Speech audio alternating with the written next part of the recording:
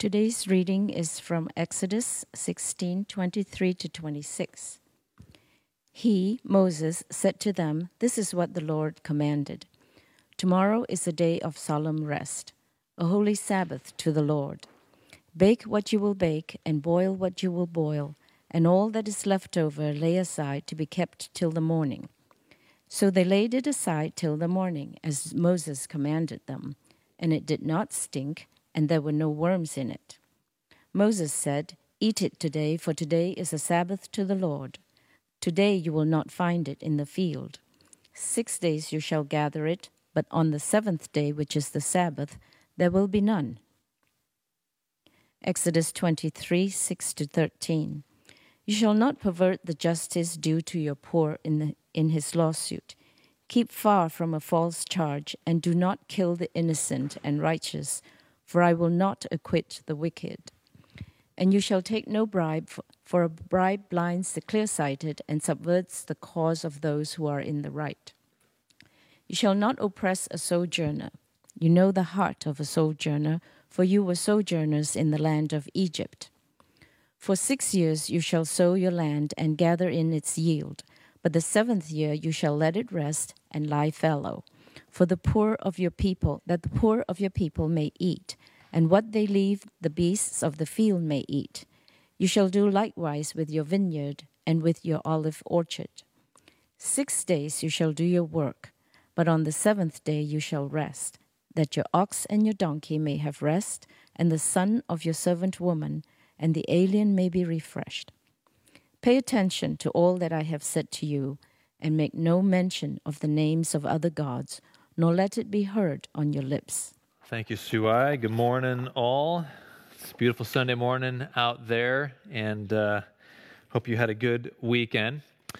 We are continuing on in our sermon series this morning, All Things New, the story of the Bible and the healing of the world.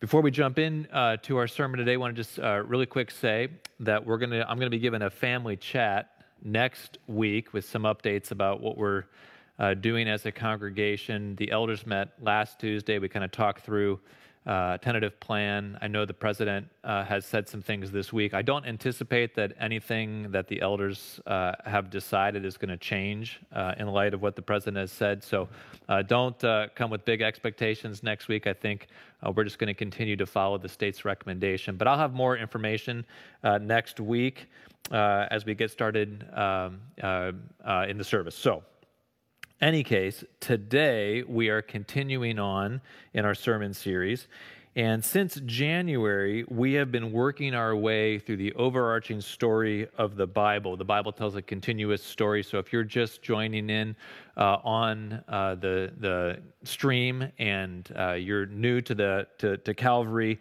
just know that since January, we've been following the overall storyline of the Bible. The Bible tells a single story, and we focused in the first number of weeks on kind of the age of the beginnings, and then we moved to the age of the patriarchs, and now we're in the age of the law, and the law being the commands and the regulations that God gave to the people of Israel that was to govern their interactions with each other and with Him throughout their history.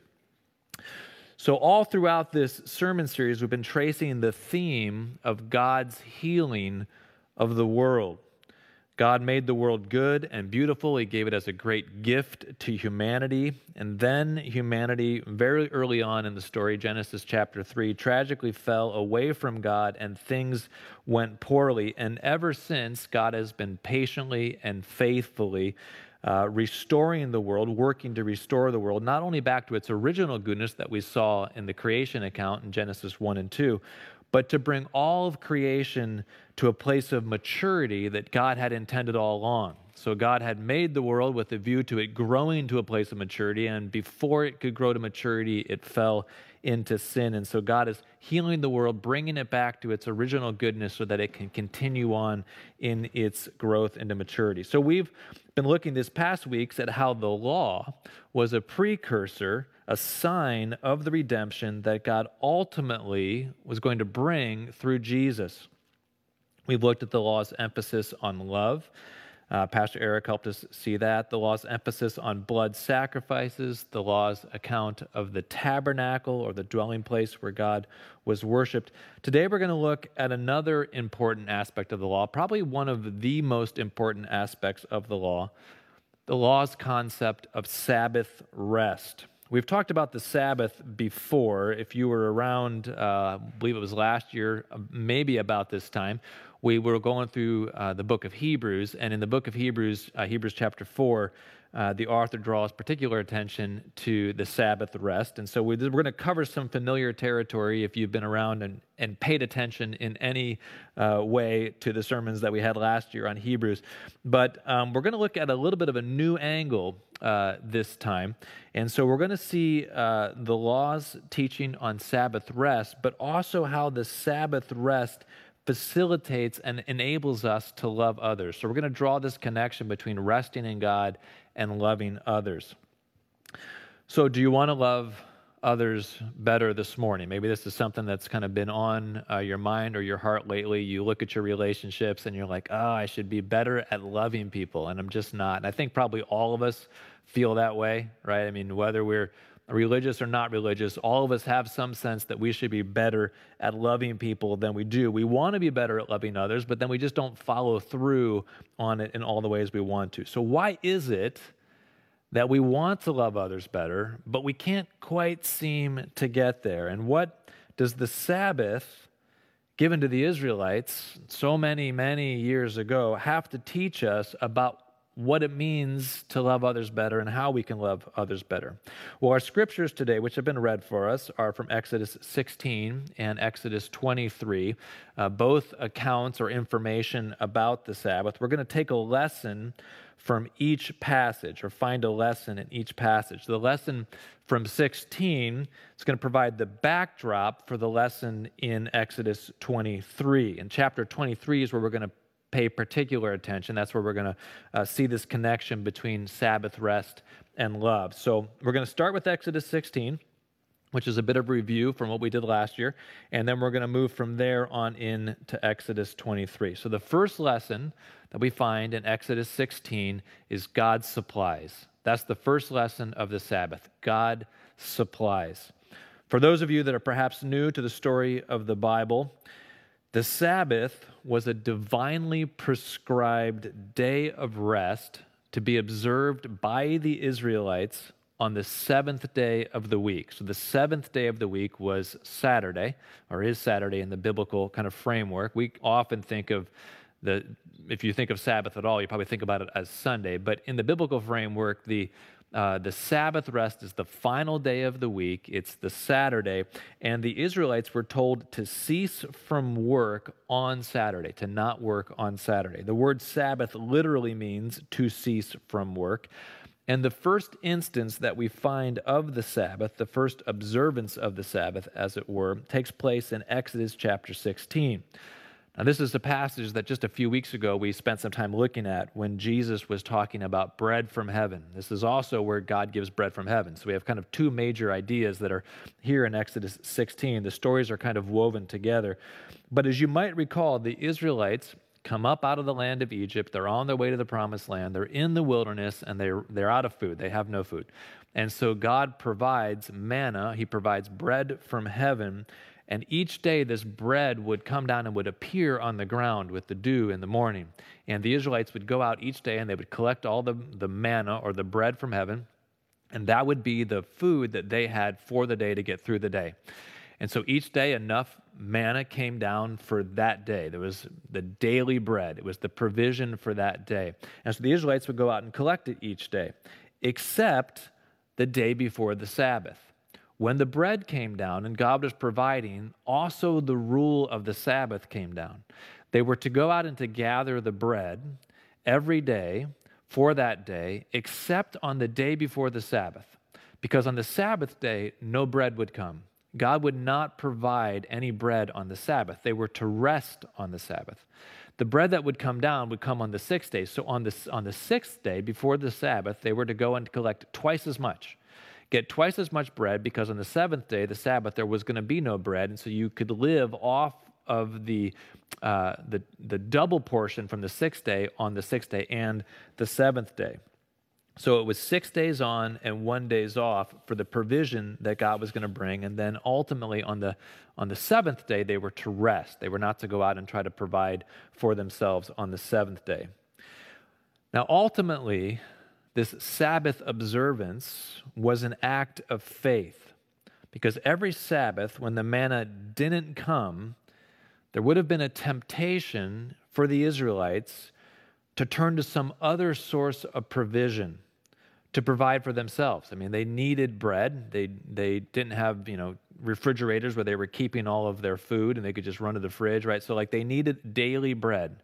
And when the bread didn't come on a Sabbath, it might have crossed their minds or might have run through their minds what if yesterday was the last day, right? I need to provide for myself. I need to provide our own food for our family. So every Sabbath, it was an opportunity for the Israelites to embody their trust in God's promise that He would provide their daily bread and that He would bring the bread back on the first day. So each Sabbath was kind of like a trust fall, right? Each time the Israelites didn't work, they didn't try to provide for themselves on the Sabbath, and instead trusted into the promise of God and His provision, promise of provision, their faith in God's capacity and willingness to provide increased. That's what a trust fall does, right? If you've ever done a trust fall, that first fall back, it's very nervous, right? But if you do it enough times and you grow in confidence of the capacity and the willingness of the people to catch you, then your faith in them increases. So the Sabbath was like a weekly trust fall to not go out and provide for themselves and to believe that God would continue faithfully in His promise to provide.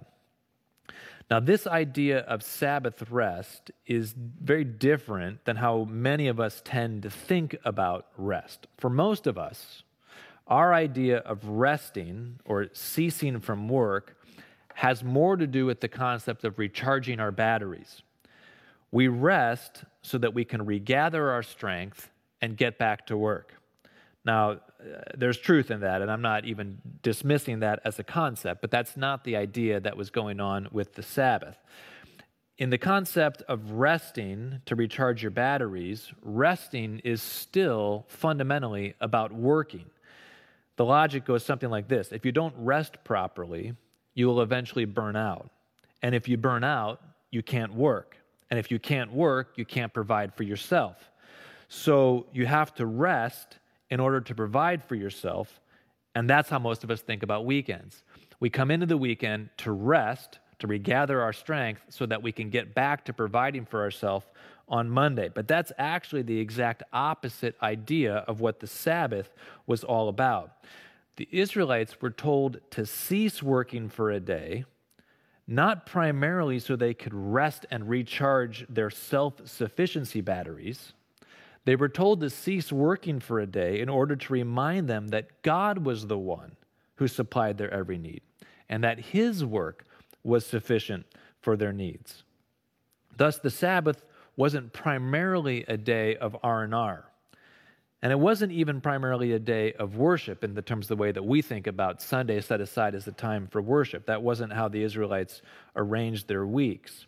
As important as rest and recreation are, and that is important, and as weekly worship is, and that's also important, that wasn't what the Sabbath was about. The Sabbath was a weekly, tangible reminder to the Israelites that their provision came from God, not from themselves. That ultimately, God was the one who supplied their needs. They didn't supply their own needs. It was a reminder that God was their supplier. Okay, so the first lesson of the Sabbath is God supplies, in contrast to you supply for yourself. God supplies. All right, so that's the backdrop in Exodus 16 that we see as we approach this idea of Sabbath. God is the one who supplies. So let's turn now to Exodus 23. We're looking here at verses 6 through 14, or 6 through 13, 6 through 12. You can go to 6. I mean, this is all inspired, so you can use 6, 13, and 14 too. But the point is, we're gonna focus on verse 12. All right. So God supplies. First lesson. Second lesson. God supplies so we can love. God supplies so we can love. It's the second lesson. A major theme in the law, as Pastor Eric noted a few weeks ago, is the concept of love. The Ten Commandments embody this ideal, right? The first table commandments, as it were, are about us loving God. The second table commandments are about us loving our neighbor as ourselves, right? And so love is the embodiment, the fulfillment of the law. Exodus 16 is really connecting this idea of Sabbath rest, weekly Sabbath rest, with this ideal of love, particularly love for the other. Exodus 23, rather. So Exodus 16 is giving us a picture of the first Sabbath observance. Exodus 23 is a passage where we're given instruction about the logic of the Sabbath, or the kind of the rationale of the Sabbath. So in verses 6 through 11, which were read for us, we see a theme of social justice. And we can put that in our vernacular today, right? You're to not pervert justice that is due to the poor. That's in verse 6. Keep away from false charges. Don't kill the innocent and the righteous. Take no bribe, verse 8. For a bribe blinds the clear-sighted and subverts the cause of those who are in the right. And then verse 9, you shall not oppress a sojourner. So a sojourner would have been like we think of like as aliens or immigrants. So those that were not of the tribes of Israel but were living amongst the Israelites would have been a sojourner. And it would have been a temptation perhaps to oppress those who were seemed less or outside the tribe. But they're not to oppress a sojourner, they're told. They said, you were a sojourner in the land of Egypt, right? And you didn't like being oppressed then. So don't oppress others that are in your land now. And then we have the law of planting in verses 10 and 11. This idea of 6 days on, 1 day off, then is replicated in the sowing and the harvest, right? So it's 6 years on, 1 year off. And it's the same logic as the Sabbath, right? You work for 6 years, but you take that seventh year off. And in that seventh year, you're reminded about how God is the one that supplies.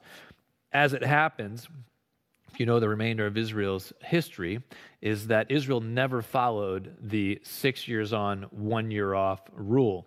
And they ended up in captivity over it. So for every year that they should have taken off, that they didn't take off, they ended up in captivity. So 70 years they ended up in captivity. But that is down the road. So we'll get to that in the coming months. So, but then we get in that context of kind of caring for, or I should say also in the 6 years on, 1 year off, that 1 year off is set in the context of making sure that the poor can eat, right? So the poor then are able to eat from the fields as they self-produce in those times. Okay, so then we get to the Sabbath here in verse 12. Listen what it says here. 6 days you shall do your work, but on the seventh day you shall rest, that your ox and your donkey may have rest, and the son of your servant woman and the alien may be refreshed. The seventh day was to be a Sabbath rest so that the workers of one's field could rest and be refreshed. Now, just a moment ago, under the first lesson, I said that the law's concept of Sabbath rest was not about recreation and refreshment, but that wasn't quite the whole story we're seeing here, because there does seem to be a refreshment component to the Sabbath. But, notably, the Sabbath's rest and refreshment was for the sake of the oxen and the donkey and the servants and the aliens that worked for you. Right? So in other words, the rest or the recreation of the Sabbath was not for the landowner, but for those who worked for the landowner. If the landowner did not cease working, then those who worked for him, those who worked under him, would get no rest. So if I, as an Israelite landowner, neglected to live in dependence upon God, right? I didn't live with an attitude of dependence upon God, so I didn't take my Sabbath rest. Instead, I kept pushing forward without rest day after day after day, striving towards my own self-sufficiency. If I have that mindset, then inevitably I forced everyone who worked for me to also keep driving forward. So if I don't rest in the Lord, then no one gets any rest in the Lord that's under me. My refusal as the landowner to rest and depend on God denied rest and refreshment to those who worked for me. All right, so as it relates to rest and refreshment, the point of the Sabbath was not that the landowner needed a day of refreshment each week, but rather that the landowner needed to depend upon the Lord to provide his needs so that those who depended upon the landowner could have a day of rest and refreshment. So the Sabbath was God's way of saying, your ultimate blessing comes from me, not from those who work for you. Rest in me and give your workers a rest. So to give your workers a rest was done in the mindset of God is the one who gives me rest. So because God has given me rest, I can then give my workers a rest. Okay, now let's take this Sabbath principle and translate it into a general principle for our contemporary context. So the Sabbath was Saturday. I don't think any of us probably at Calvary are observing Sabbath in a technical sense on a Saturday where we don't do any work, right? So what is this principle? How does it apply into our lives today? And here's the principle that I would extend to us and have us consider. When I don't depend on the Lord to meet my needs, when I don't rest in Him, so God is still supplying needs, right? Even if it's not manna from heaven, God is still the need supplier. When I don't depend on the Lord to meet my needs and rest in Him, this lack of depending on God inevitably forces me to depend on others to meet my needs. And when I depend on others, like I should be depending upon God, I rob them of rest. And when I'm robbing them of rest, I am not loving them. So if I want to love others properly, I need to stop asking them to be what only God can be in my life. In other words, I think here's the message of Exodus 23 as it relates to the Sabbath and social justice and caring for the poor and the oppressed. The key to loving others is to rest in or depend upon God. The key to loving others is to rest in or depend upon God. When I am resting in God, depending on God, then I'm getting what I need from God. And then when I'm getting what I need from God, I'm freed up to give to others, to love others. I don't have to lean on them to have my needs met. All right.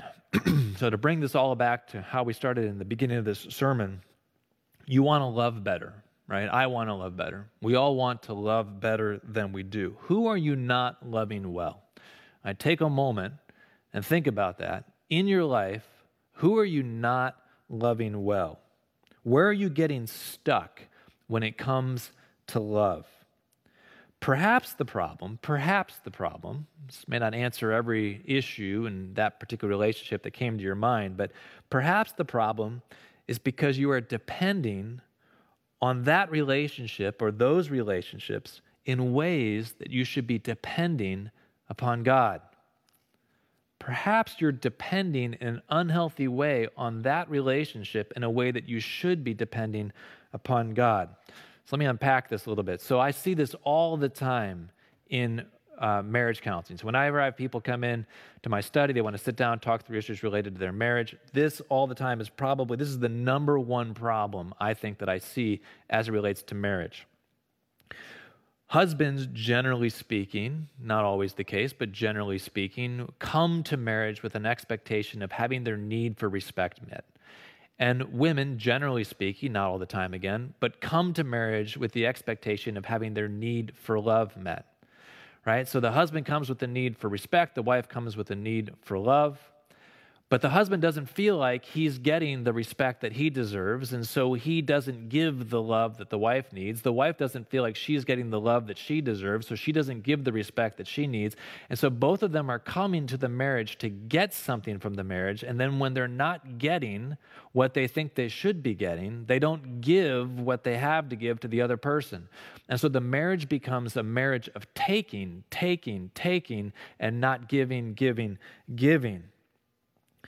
But if I come to marriage already filled up with my need for respect met in Christ, or if I come to the marriage already filled up with my need for love met in Christ, then I don't have to come to the marriage to take from the marriage. I can come to the marriage to give to the marriage out of the overflow of what I've already been given in Christ. I have a legitimate need for love and respect. Human beings do, but we have our need for love and respect met in Christ.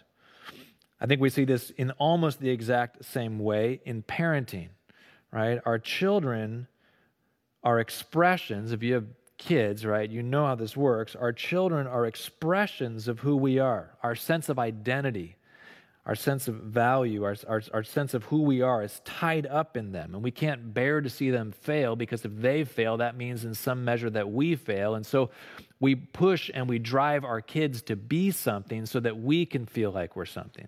Right? But the same thing is happening there, right? We're coming to our kids trying to get something from them when we as parents should be giving something to them. And so because we're coming to them with these innate needs that we have for our own sense of dignity and worth and value and self-respect or whatever it is that we're trying to get from our kids through their behavior and through their lifestyle and through their successes and their performances, whatever, we're not actually giving to them, we're taking from them. And so much of you've grown up as a child in a home where this was going on, you know that doesn't feel right. Even if you haven't been able to articulate it, you just know it doesn't feel right. Like, no one wants to feel needed by their parents, especially when they're young children living in the home. But if my identity as a parent is firmed up in who I am in Jesus, and my sense of value, my sense of dignity, my sense of respect, my sense of worth is firmed up in who I am as a Christian in Jesus and what God has provided, then I don't have to come to my children to get that, right? But I can give out of the bounty of what God has already given to me. This thing happens as well, this same dynamic happens in peer relationships. We come to our peers so often trying to validate our sense of self-worth through the acceptance, the social acceptance of others. And so rather than coming to others to fundamentally give to them and to bless them and to love them, we come to take from them. We want them to affirm us in who we think that we should be or who we are. But my self-worth as a Christian fundamentally should be rooted not in what others think of me, but in what Christ thinks of me. And if I rest in what God has provided for me in Christ, who I am accepted in Christ, and not what others think of me, then I can move into my relationships to bless and to give, not to take from them. Team members at work, I think this happens the same way, very nearly identical to the way that Exodus lays it out in chapter 23, right? That when we're driven to accomplishment, particularly if we're leading a team, we can drive the team members under us to accomplish because our sense of value and self-worth is tied to our accomplishments. And so we're going to press the people under us to help us accomplish. And we won't give them any rest because we aren't taking any rest for ourselves. But our self-worth isn't rooted in our accomplishments, right? Our self-worth is rooted in Christ's accomplishments. And when we rest in Christ's accomplishments, then we don't need to be so driven on ourselves, and we don't need so driven around the people around us. And we can be freed up to bless and to extend grace. Our deepest and truest needs are ultimately met in God. For as long as we are looking for others to be for us what only God can be, we are going to be stymied in our capacity to love others. We can't give to others when we are fundamentally in need of them. So just linger there for a moment and think about those relationships, perhaps the ones that are closest to home, maybe in the family or work, wherever it might be. Linger there where those relationships are hard and think about what it is that you are trying to get from those relationships. And maybe your need to get something from those relationships is what's stymieing your capacity to actually love and to pour into those relationships. We can't give to others when we are fundamentally in need of them. Now, this, I grant you, can be hard to work out in real life. I mean, what does it mean, really, to have God meet our needs? I mean, kind of in theoretical abstract, that sounds right, like have God meet your needs, and then you can get, but what does that mean exactly? How do we have God meet our needs? Let me give you 3 steps for how to embrace the provision of God. 3 steps for how to embrace the provision of God so that having embraced the provision of God, I'm freed up now to extend love, right? Because that first move, God supplies, like that's the big move you got to lay hold of, right? God supplies so that I can love. If we try to move forward with the so that I can love without embracing the God supplies, we're going to be stymied. So I'm going to give us 3 steps for thinking about how God supplies. I'm going to use kind of the example of marriage as we weave throughout here, just to kind of give us some hooks on which to hang this. But this would apply equally to parenting, to work, to friendship. So just translate it into whatever situation you're kind of finding yourself stymied by in your efforts to be more loving. All right, so we want to embrace the provision of God. First step, if God is going to meet your needs, we want to see how it is that God provides our needs. The first step, if God is going to meet our needs, is we've got to be honest about our needs. We've just got to be honest about the fact that we have needs. Some of us, not all of us, but some of us are not honest with ourselves about our needs. We just go the Stoic route, right? And if you know anything about the ancient Stoics were masters of detachment. So you go back, and I've spent some time reading the ancient Stoics, like no doubt so many of you also have read about the ancient Stoics. But the ancient Stoics were masters of detachment. And the way to peace and tranquility was by detaching from the world, right? So you just step back. You just disentangled yourself from everything in the world, right? Relationships, wealth, your body, all of these things. You just disentangle yourself from all of these things, and you go into this little cocoon of safety. One of the old Stoic lines is this: "The safest hope of the vanquished is to have none." Right? Just give up all hope. If you give up all hope, you can't be disappointed, right? So if you're vanquished, just don't care that you're vanquished. Just give up any hope of rescue and you'll never be disappointed. You can't be disappointed if you don't have hope. You can't be disappointed if you don't love anything. You can't be disappointed and you can't be hurt if you don't have any needs. So the Stoic closes off and pulls into himself or herself, right? And this ancient practice, but I mean, we do our own versions of this today. I am a rock. I am an island. I touch no one. No one touches me. Stoicism is only a half measure. It's a shadow version of Christianity. There's a lot of wise things actually in Stoicism. A lot of meditative practices. If you're into meditation at all today or yoga, you're going to find a lot of kind of Stoic teachings. And there's a lot of wisdom in Stoicism about disentangling yourself from things that ultimately can't provide satisfaction. But Stoicism is only a shadow version of Christianity because it undercuts love. Stoicism is right in seeing that we can't find a sure hope in earthly things. It is true. We can't find a sure hope in earthly things. But Stoicism sacrifices love in the interest of emotional safety. So Seneca was one of the major Stoics back in the Roman Empire, and he was writing a letter to a friend and was giving some advice about how to deal with his friend whose daughter had died, right? And he says to his friend, crying over the death of a loved one is as silly as crying over the falling leaves of a beautiful tree, right? This is just the way that life goes. And in the same way that you don't grieve over the falling leaves in the autumn, don't grieve over the falling leaves of your daughter's life. She's just going the way that all life goes. Detach yourself from your emotional investment in your daughter, and you won't be so grieved by the fact that she has died. It's a loveless and heartless and cold way of processing our relationships in particular in life. C.S. Lewis, I think, who is much wiser than Seneca, and I like Seneca, but C.S. Lewis, much wiser, he writes this in his book, The Four Loves. To love at all is to be vulnerable. Love anything and your heart will be wrung and possibly broken. If you want to make sure of keeping it intact, you must give it to no one, not even to an animal. Wrap it carefully around with hobbies and little luxuries. Avoid all entanglements. Lock it up safe in the casket or coffin of your selfishness.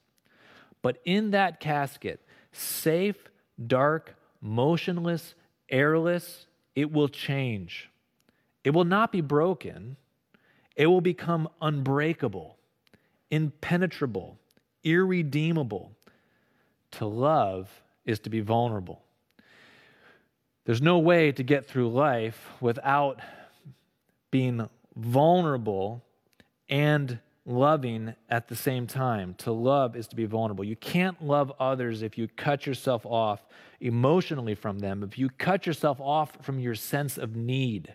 Right? If you deny the fact that you have needs, you're going to deny your capacity to love. So don't be a stoic. That's the first lesson I would give you, right? The first step. Don't be a stoic. If you want to know how God provides for your needs, then you have to be in touch with your needs. So the first step is to be honest about your needs. The second step, understand the difference between surface needs and core needs. All right? Surface needs and core needs.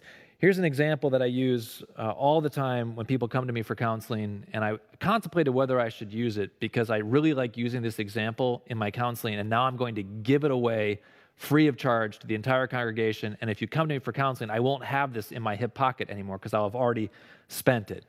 But in love, I'm giving it all to you here. So here's this example, right? You're driving down 290, you're in the left-hand lane, you're doing 75, it's respectable, a little bit of speeding, but nothing you're gonna get arrested over, right? And a guy comes flying up behind you, right on your bumper, flashes the lights, gives you the one-fingered salute, pulls around next to you, yells out his window, peels in front of you, then pulls in front of you, hits the brakes just to teach you a lesson. You have to stop quick so you don't bump into him, and then he speeds off. All right, now, most of us would not enjoy that experience. To varying degrees, we would be bothered by that. Right now, unless you're the stoic. If you're the stoic back here in first step, you haven't moved beyond step number one, maybe you're not bothered at all. Because you're a rock, you're an island, no one touches you, you don't touch anybody. But for most of us, we're not stoic enough to not be bothered by that. So we're all going to be bothered by that to some degree. And so whenever I'm talking with someone in a counseling situation, I'll say, now why would that bother you? And here are the two reasons that most often emerge when people say why it would bother them. One set of reasons would be something around like that was unsafe. Like there was danger there, right? It could have damaged my car, could have damaged me physically. Like that was a scary, like a physically scary situation. That's one. Second cluster of reasons are I was insulted. Like that was offensive. Like who does that person think this? I was driving just fine and they insulted me and offended me. Right? And those are two different reasons for that same event, right? So here's this threat up here, right? This guy driving erratically around you, right? But it provokes two different senses of threat, right? And one threat is related to physical safety. One is related more to your psychological safety or your self-respect, right? And we can see this just in the way that it works out in road incidents, right? Because when you have these sorts of things, you'll have the crazy person that he cuts the one guy off, so this guy says, you've just stolen my self-respect, so I'm going to get in front of you and cut you off to get my self-respect back, and now you've stolen his self-respect, and he gets offended, and then it's back and forth, and they finally pull over on the side of the road like a mile and a half down, get crowbars out, and they beat each other to death, right? And clearly they're not concerned about physical safety. That wasn't what that was about, right? But some of us, when that happens, we just get as far away from that car as we can, right? Because that's the main thing. It's the physical safety. So the same event, but it's impacting us at a different way, what I'm going to suggest is a different core need.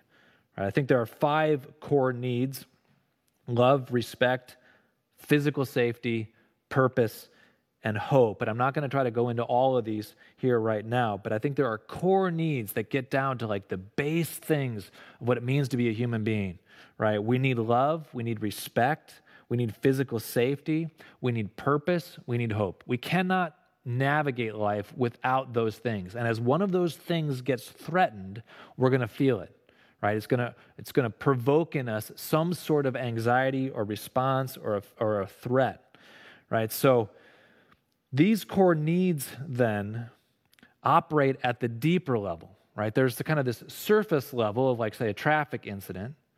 But though all of us would be bothered by this traffic incident, we're not all bothered at the same core need level, right? There's something that's deeper, right? So all of us might have this frustration at our kids disrespecting us, or perhaps my wife nagging me, or my husband overworking, right? We have these things that are happening, right? But we haven't maybe yet done the work of figuring out what the core need is that is being threatened. And we need to keep peeling back the layers of the onion until we get to a core need. So when something bad happens that you feel some measure of anxiety or frustration or fear or anger about, ask yourself, particularly if it's a ongoing thing that just keeps happening, right? Ask yourself, why does that bother me? And then after you answer that question, say, well, why does that bother me? And then keep asking yourself, well, why does that bother me? And keep going down until you get to one of the core needs. I was doing counseling with a woman who was having some difficulties in her marriage, and she was talking about the possibility of her marriage ending. And I said, well, why, like, what causes you anxiety about your marriage ending?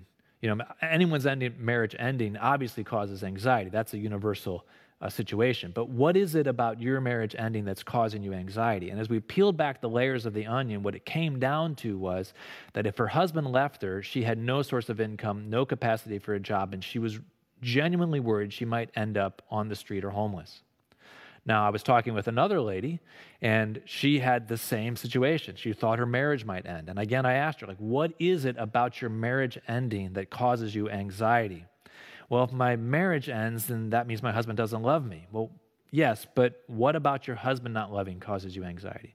Well, if my husband doesn't love me, then and we peeled it all the way back down to, then maybe I'm not loved, right? And so the core need for her wasn't physical safety. She had a job, she could provide for herself, but she was worried about missing her core need of love. So you have these surface trials, as it were, but then we have these core needs that are exposed at the bottom. And we need to understand what it is, what our core needs are, distinguish the surface trials from our core trials or our core needs. Sometimes talking with a counselor can be helpful to doing this, right? You're well aware of what's bothering you, but you don't know how to peel back the layers of the onion to get down to like what it is about that that's really bothering you at a surface level. So first, be honest about your needs. Second step is understand the difference between like the surface trials and the core needs. And then third, learn how God meets your core needs. All right, so this is an important point here because God isn't always coming to solve the surface trial, but he is always going to step in at the core need level. It's easy to become convinced, it's relatively easy to become convinced that you can't meet your core needs in a particular earthly thing. So say a marriage. So these two ladies that I was speaking of in their marriages, they had become convinced that they couldn't find their core need met in their marriage, the need for physical safety in one lady's case, or the need for love in another lady's case.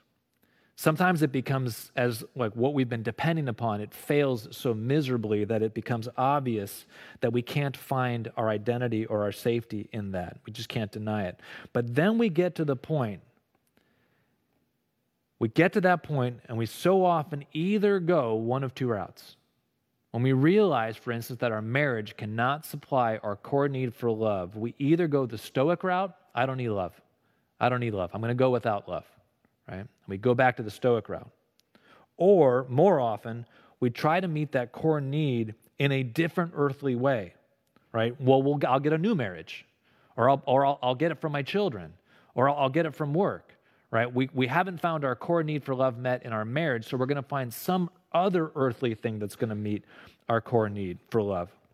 Once you've identified the vulnerable core need, don't make the same mistake by trying to meet that core need simply in a different earthly source.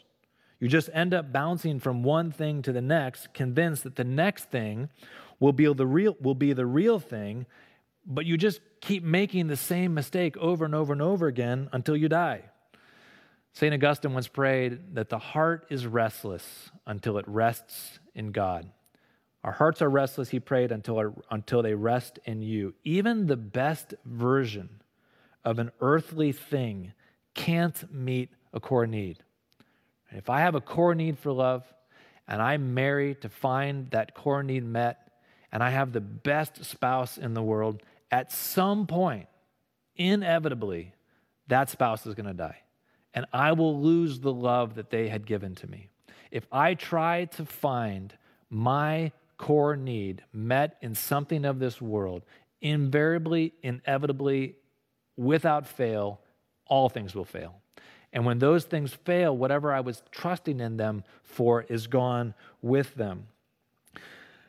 I preached a sermon probably about 2 years ago now called Created to Need. And the sermon series was 8 weeks of unpacking what I've just been talking about for the past 15 or 20 minutes.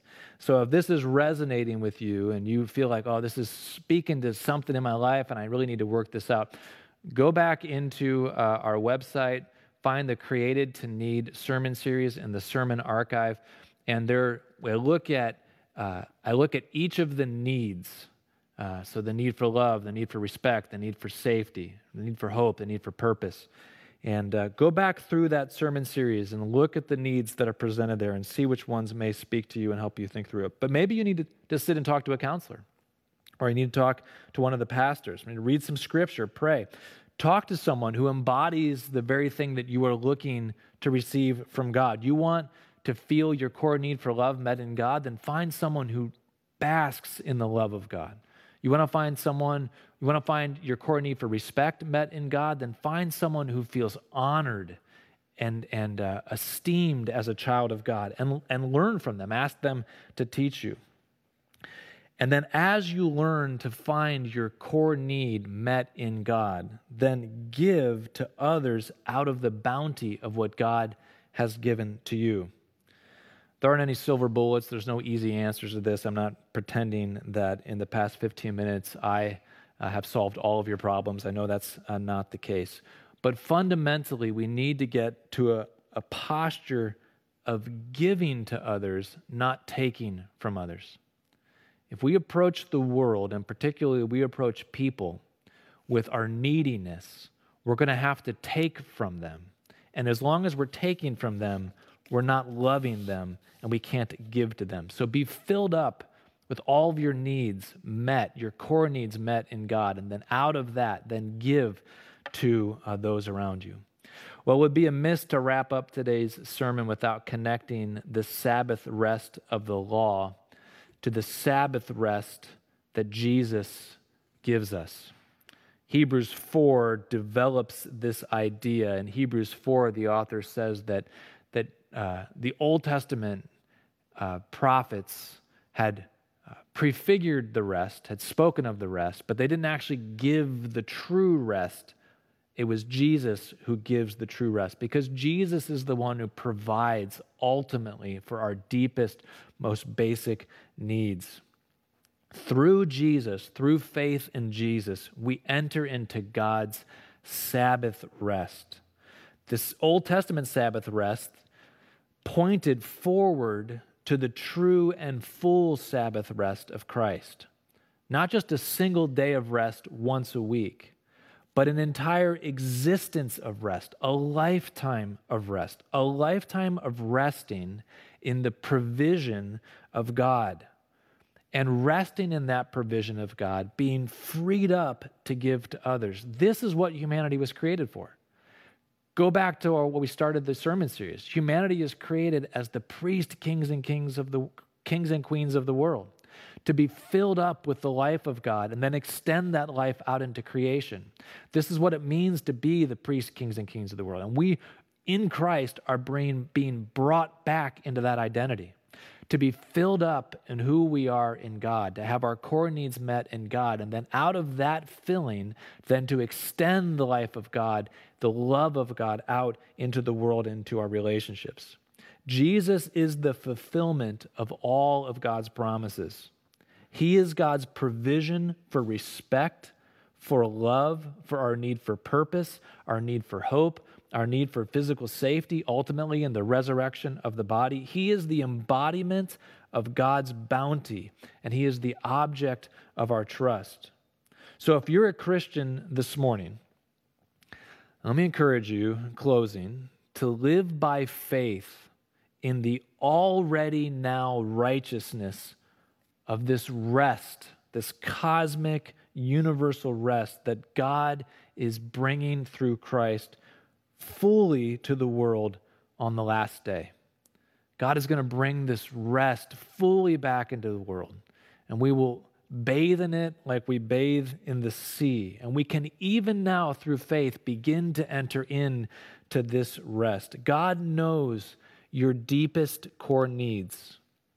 He is watching over you. He cares for you.